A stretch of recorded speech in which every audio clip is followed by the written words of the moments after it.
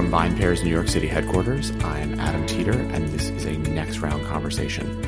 We're bringing you these conversations between our regular podcast episodes in order to give you a better picture of what's going on in the alcohol beverage world. Today, I'm very lucky to be speaking with Maggie Henriquez, the CEO and president of Krug Champagne. Maggie, thank you so much for joining me. Thank you very much for inviting me. A pleasure. Oh, it's a pleasure to have you. So, obviously a lot of people who listen to the podcast are very familiar with Krug. It's probably the brand in the world of wine in general, I would say, that is the most known, especially among the trade. And I want to get into why you think that is in a little bit. But before we chat about Krug, I'd love to talk about you. Can you just give me a brief, rundown of your background and how you got into this industry in the first place? Well, I've been in this industry all my life because my father was already in the wines and spirits. But I would say I started as a system engineer in my career in 1978, but it was with cosmetic and perfumes. And I moved into wines and spirits with systems in 1982. So since 1982, I've been working with wines and spirits. And then in 1986, I moved into the commercial and marketing, including the operations. And since then, with the exception of from the year 1995 to 2001, that I was president of Nabisco in Mexico, because I went alone to Mexico with my two kids, and I just got divorced, and because I was alone, I wanted to do something I could share with the kids. They were 15 and 11, and this is this piece of my life where I went into food. And then I went back into wines and spirits. So out of my 43 years working, 32 have been in the wines and spirits. Amazing. Yes. And so when did you become president and CEO of Krug? This was, when I arrived, I joined this group, the LVMH group, in the division of Moet Hennessy, which is the wines and spirit division of LVMH, in 2001. And I went to Argentina. And this is, the time that I passed. In the 80s, I was very much connected already with wine and spirits, but especially wine on the tasting side and the commercial and tasting side. And spirits, I was very much a spirits person on the beginning of my career.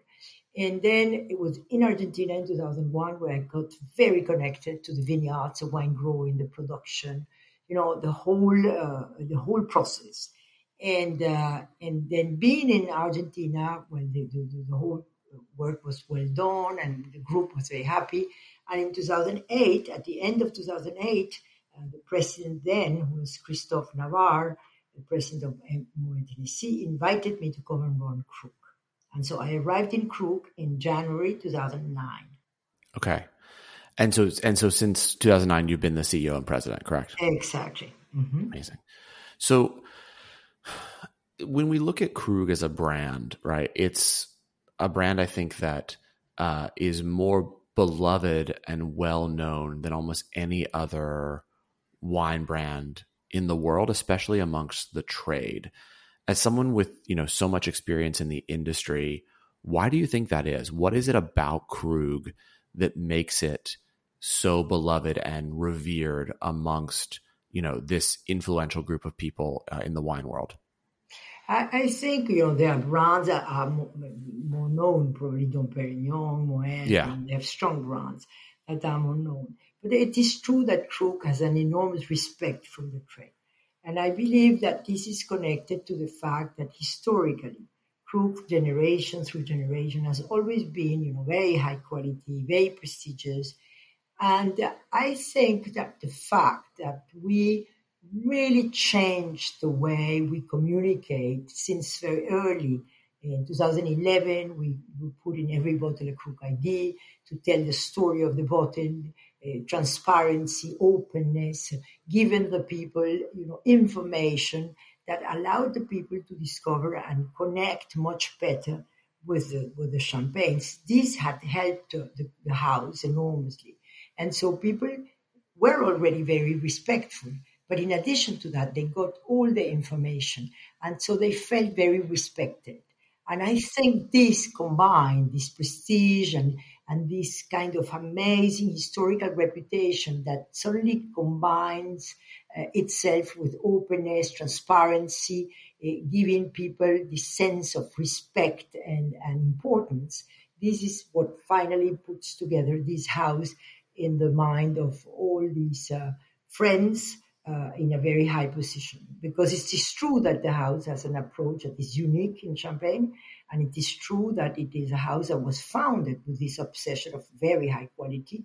And when you see ratings and you see the way people evaluate always Krug, it comes always very, very, very high in any one of the tastings. And so I think this combination of love and respect, and this house is a house that got back to its origins of connecting. We are a house that is about, discreet, very discreet, and it's about this emotional belonging, this emotional connection. And we've been building these links back with our friends, and all this together puts a house very high in the mind of our friends. So you talked a little bit about the unique positioning that Krug has in the world of champagne. For those that aren't familiar with that positioning, can you sort of explain to the listeners what you think it is that really makes Krug stand out as such a different champagne from a lot of the other, as you said, very highly respected cuvées, whether they're Dom Perignon or Billecart, things like that are, exactly. Mm-hmm. What is it about Krug that is so unique? This is interesting because this really links us back to the origin of the house, to the foundation. And it is this man who is Joseph Krug, who arrives in Champagne in 1834. We have to think that 1834 is already 110 years after the first house of Champagne was founded. So you have an industry that is well settled. And this man arrives from abroad. So he comes from Mainz. He was born in Mainz, that today is Germany, but when he was born in 1800, it was France. He lost his nationality to the Prussians, and he always wanted to become French again. And this is how he ends arriving in Champagne in 1834. And he starts working with one of the two major houses of Champagne. Those days, the two major houses of Champagne was Moet and Jackson. He was working in Jackson. And he learns about, it was his dream was to work in Champagne, because Champagne at that time was the wine, the greatest wine in the world. So he came working in Champagne in Jackson, and he discovers the industry, and he discovers the practices, and it was a well settled industry already. And there is when he realizes that normally every house makes, regular champagne, easy to drink, quite light, no complexity. And some years, good climatic years, they make a vintage. So historically, a better champagne was a vintage, because a vintage was always selection of better wines to make a better champagne. This is the way champagne manages in general. Okay, mostly all houses do like this. And then this guy said, why do we have to wait for a good year to make a great champagne? I would like to make the best champagne I can offer to my clients every year. And to do so, because he wanted to create a great champagne every year, he decided to have a different approach to the champagne making. And this is how the House of Krug starts by the philosophy of following every plot in Champagne. They're very little. You have 275,000 plots in 30,000 hectares. Okay. So normally people don't go and try to understand every little plot as one wine. Well, the house does. This is since the beginning, the obsession of our founder was undisputed quality champagnes. And so he said to make a great champagne every year, because you have good climate and bad climate. When you have bad climate, you have a very heterogeneous behavior of the soil. And so he said, you have to go element by element. This is plot by plot. And how do we know this? Because he left everything written to his son, because he knew he was doing something first unique and different. And he, in 1848, left everything written to his son, because his son was 6 years old when he was already 48. So he was afraid he could die, and his principles couldn't be perpetuated. So he wrote very clearly the importance of following every element by element, every plot as one wine, and only those who were at the level should be used. He said very clearly, you can make in appearance good champagnes by using regular or even mediocre elements, but these are exceptions on which you can never rely, or you may damage the operation or lose our reputation. It was very clear on this obsession. And then he says a good house should create only 2 champagnes of the same composition, which meant same quality.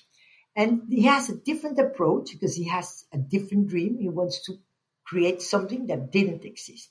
And this is Krug Grand Cuvée. And his idea was every year we're going to make this kind of a tribute to Champagne. It was a generous expression of Champagne to illustrate the diversity of this region. So we use the 3 great varieties. We go all over the region of Champagne where there is a good terroir with a good grower. We're going to explore and we're going to transform that terroir into a wine. We're going to follow it plot by plot, follow it year by year. And this is the idea of this man who said, I cannot create, good climate every year, but I can build a library. And you have to imagine that finally what nature gives us is like colors. And so he says, I can build a library with many colors of many different years. So these individual wines related to a very individual plot. And so he said, we build a library and I will be able to receive what nature gives me every year. And I go look for the missing colors to recreate the multicolor champagne. And this is what Krug Grand Cuvée is, which is really the most original champagne of a house. And it is something that doesn't exist outside the house. So why the Krug is very unique? Because it has a unique approach, because this man had a different objective than the rest of Champagne. And so you add to that, of course, time passes, you learn more, you understand better, you have more tools to do what we need. And finally, you get evolving. But the beauty of the house is you can say, this is a house where everything has changed and nothing has changed. So we follow totally the principles of what had made this house what it is. And so people feel it, because it's a house, we don't filter, we don't do cold treatment. It has this almost zero intervention. And all of this is felt because it has an approach that is very unique and totally oriented to this quality obsession. Amazing. So, with so many accolades that the Champagne has received, how have you seen it influence, other houses, other champagnes in the region? I feel like in the world of wine, spirits, the experience that you have, usually when brands are as successful as Krug, there are, I don't want to call them copycats, but there are people who take, sort of what that brand is doing and try to replicate it in some way because the brand is seeing such success. Have you seen that in your career with Krug? Yes, it's very interesting because, at the beginning when I arrived, the house used to talk, it talked for 60 years about the oak barrels, you see. And the oak barrels are really tools, not more than this. And talking about the oak barrels is like you go to a restaurant and the chef comes out and you want to congratulate the chef for the good food. And you say, your food was fabulous. What do you do? And he answers, well, I cook in small casseroles. Who cares, you see? And so we used to talk about the little oak barrels, and people thought it was just about that. But we never talked about why. The oak barrels. And the little oak barrels was we needed little containers to be able to isolate every plot as one wine. And this is the major issue. And so with the time, we started to talk correctly about the house. And this has been only the last 10 years, you see. So it's been very short. But I do believe that, and we do a lot, we help our growers, we try to help them technically also in their champagnes. And because we became totally transparent, we invite people, there's many champagne makers, they come to the house, they ask all questions they want to place, we will answer them, because we really like to do as much as we can. As a matter of fact, because we go everywhere in Champagne, because we use the 3 great varieties, because we follow since ever, plot by plot, and we have a system that now is digitalized, so we really follow the plot, and every year we follow it. And we are now studying the soil. And we want to really get at the end all this information about the terroir and the connection with what you expect as wine. And we really want to give this to the whole Champagne. We don't want to keep this for ourselves, you see. And because whatever we can do to help the whole region to go further, we will do it. So I believe there are houses that were initially very inspired by the use of the oak barrels. Today, they are more oriented to the fact that smaller batch are important to assure quality. So this is what you see. Even I remember when I saw the new facilities of Moët et Chandon, they showed us small tanks and they said, we are observing and we are following Krug because they do things in smaller proportions. Because smaller allows you to be closer to the beauty of one plot or the beauty of few plots in the case of the Champagne approach, you see. And when I discovered Krug, it was like 12 years ago, for the first time, what I was impacted for was in this tasting with the growers. Growers come to the house to taste the result of their work. And this lady had 3 plots, and the 3 plots had 3 glasses, 3 wines. And the first 2, they were marvelous. And the third was over-ripened. And immediately, Marcella Master told her, you see, madam, I have the intuition you picked the grapes the same date because the first 2 are beautiful. And I have already told you many times, this little plot is very exposed to sun. And it has to be picked 4 days before. And you say, wow. You see, and at the end, he said, well, madam, I'm so sorry. She said, yes, they picked it the same day. And you say, I'm sorry, but this little plot we love so much, we'll have to leave the house. And that means we pay it, but we never use it, you see. And then you find this little book of the founder that says exactly that, you see. When you are not at the level, you don't use it. And so it's a house very, very, very connected and loyal to this, craftsmanship without compromise. And I believe that this is what people feel when they taste the champagnes of the house. Amazing. So, sipping a little bit away from Krug and more to you, for those that are curious, me being one of them, what does sort of a day in the life or your role look like as president and CEO of Krug? Obviously, you take time to speak with people like me and to really promote the house, but can you give us a picture of sort of what your job really entails as the president and CEO? Well, it's quite different. It was difficult because it's a crowded day. It is true, I like to do a lot of training. So I work a lot with schools, universities. I do a lot of conferences for different masters. I work a lot in luxury brand building because it's something I'm fascinated by the concept, because luxury has been too badly used. But when you talk about luxury, what is luxury? Luxury is that light that enlightens the path for others. You see, these people who find new ways of doing things to get further. And I have been fascinated by the whole understanding of what luxury is and how you build it and the level of time you need and coherence you need and the strong commitment that you have to. You must have. And so I do a lot of training on this matter. And then I also do, of course, champagne. I do training in wines. And so I do lots of trainings with universities also for the house, because I really love I am an ambassador of the House of Krug, of course. And then I work a lot in the communication with the region. So I have my group of women. It's called La Transmission. And so we have a very diverse group, and I really like to do this because I believe a lot in the collective actions. And I also do a lot, what is my job in the house. So it's work with the teams to just make sure that the vision is always clear and that all decisions we made are all aligned to the vision. And so you need to keep this vision alive all the time, you see. And then I do all the work I have to do to connect with Moët Hennessy, because finally we are one group. And also we have to connect to LVMH. So there is a lot of work on the internal work, but also in the connecting with the group and the division, I would say, and with the group. So you combine, the day starts very early and ends very late. But I really love what I do, so I'm very happy. Yeah, I mean, it sounds like an amazing day and really, really interesting and exciting. So, And I like do you, sport also. I like to do sport. good. You have some things outside of work, which is great. Yes, yes. So, like you, I am fascinated by marketing and by luxury branding. I think that there's just so much amazing things that you can do when you're able to build a luxury product.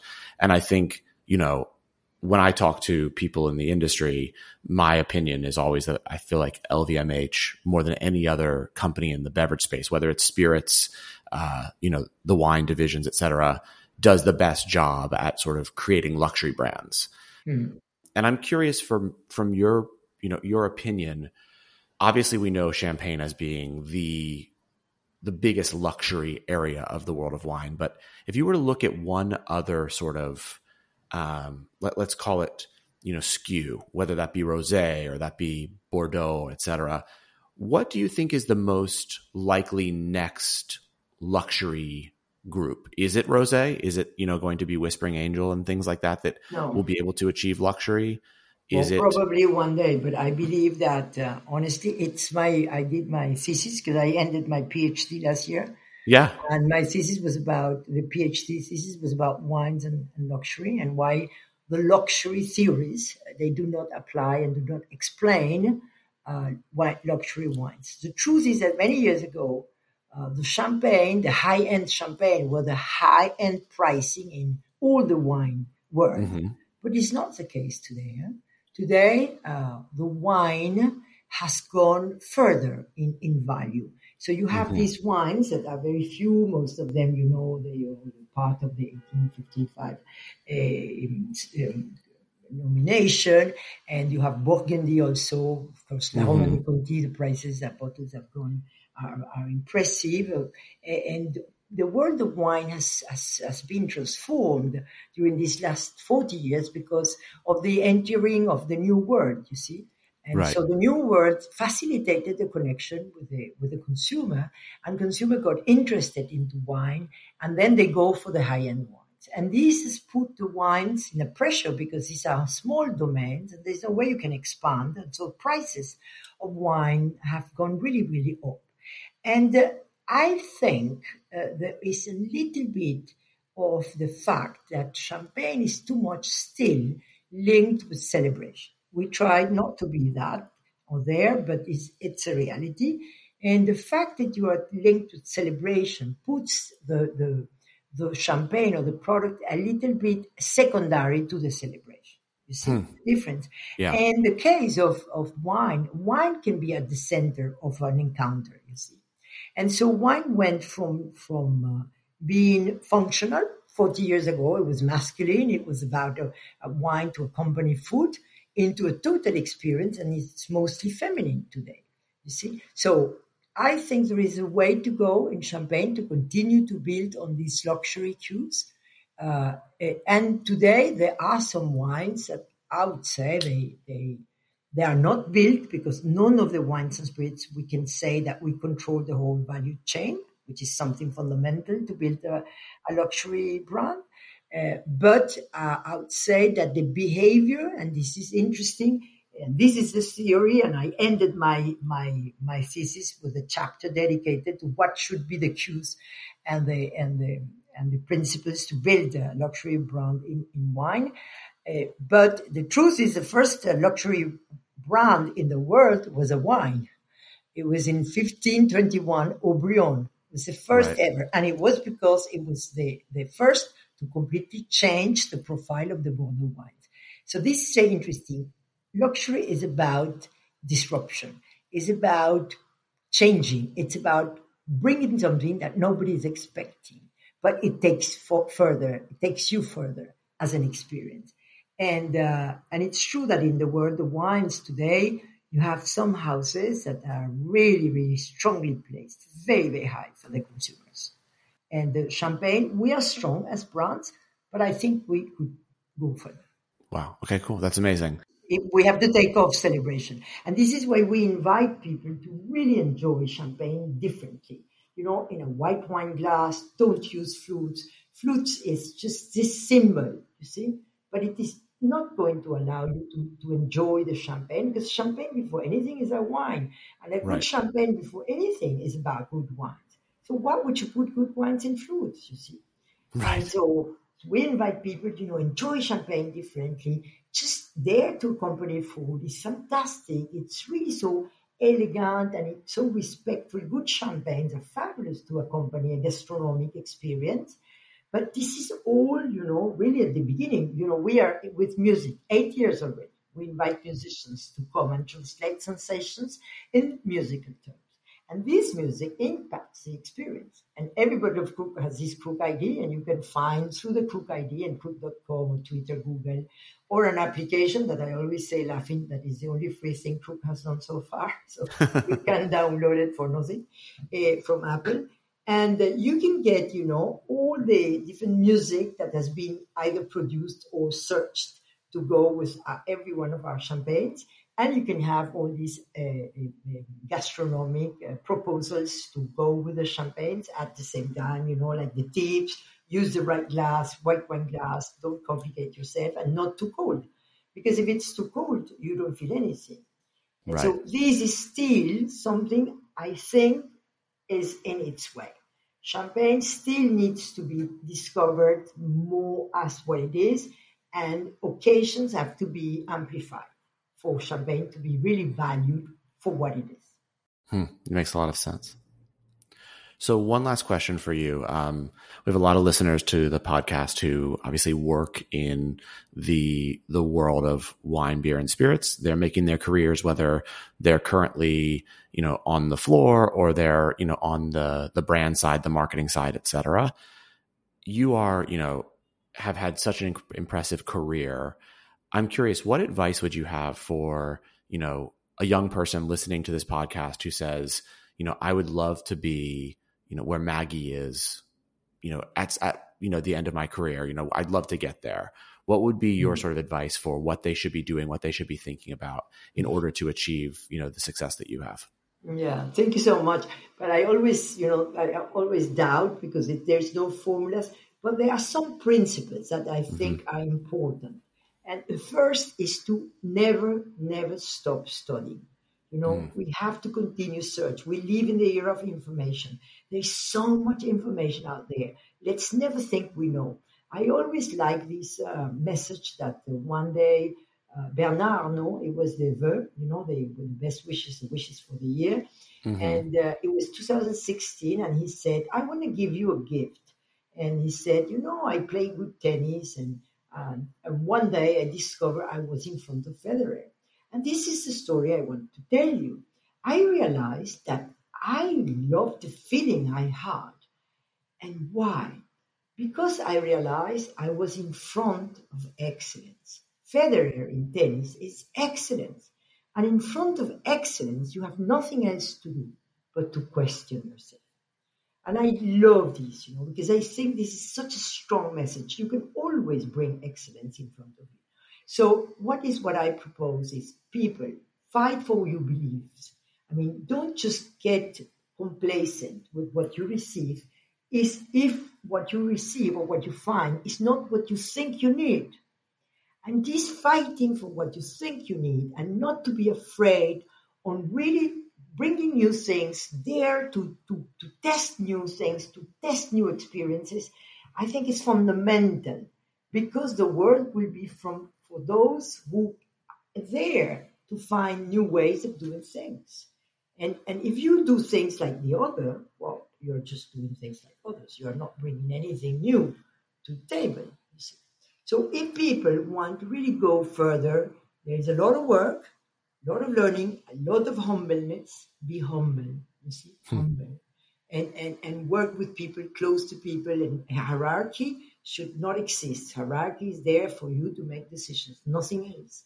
Listen, because you can find so much information from so many people at all different levels, you see. Be able to listen twice and talk once, you see. And especially fight for your beliefs and never negotiate your values. I love that. I love the pieces you dropped, especially about being trying to get in front of excellence to continue to challenge yourself. And this idea that hierarchy is only for decision making, but nothing else, and across the board, then it's collaborative, I think is really important for development of careers. Maggie, this has been an amazing conversation. Thank you so much for talking to me about your career, about Krug. It's been just lovely having you on the podcast, and I really appreciate your time. Thank you very, very much. Thanks so much for listening to the VinePair podcast. If you love this show as much as we love making it, then please leave us a rating or review on iTunes, Spotify, Stitcher, or wherever it is you get your podcasts. It really helps everyone else discover the show. Now for the credits. VinePair is produced and recorded in New York City and Seattle, Washington by myself and Zach Jabal, who does all the editing and loves to get the credit. Also, I would love to give a special shout out to my VinePair co-founder, Josh Mallon, for helping me make all this possible, and also to Keith Beavers, VinePair Tastings Director, who is additionally a producer on this show. I also want to, of course, thank every other member of the VinePair team who are instrumental in all of the ideas that go into making this show every week. Thanks so much for listening, and we'll see you again.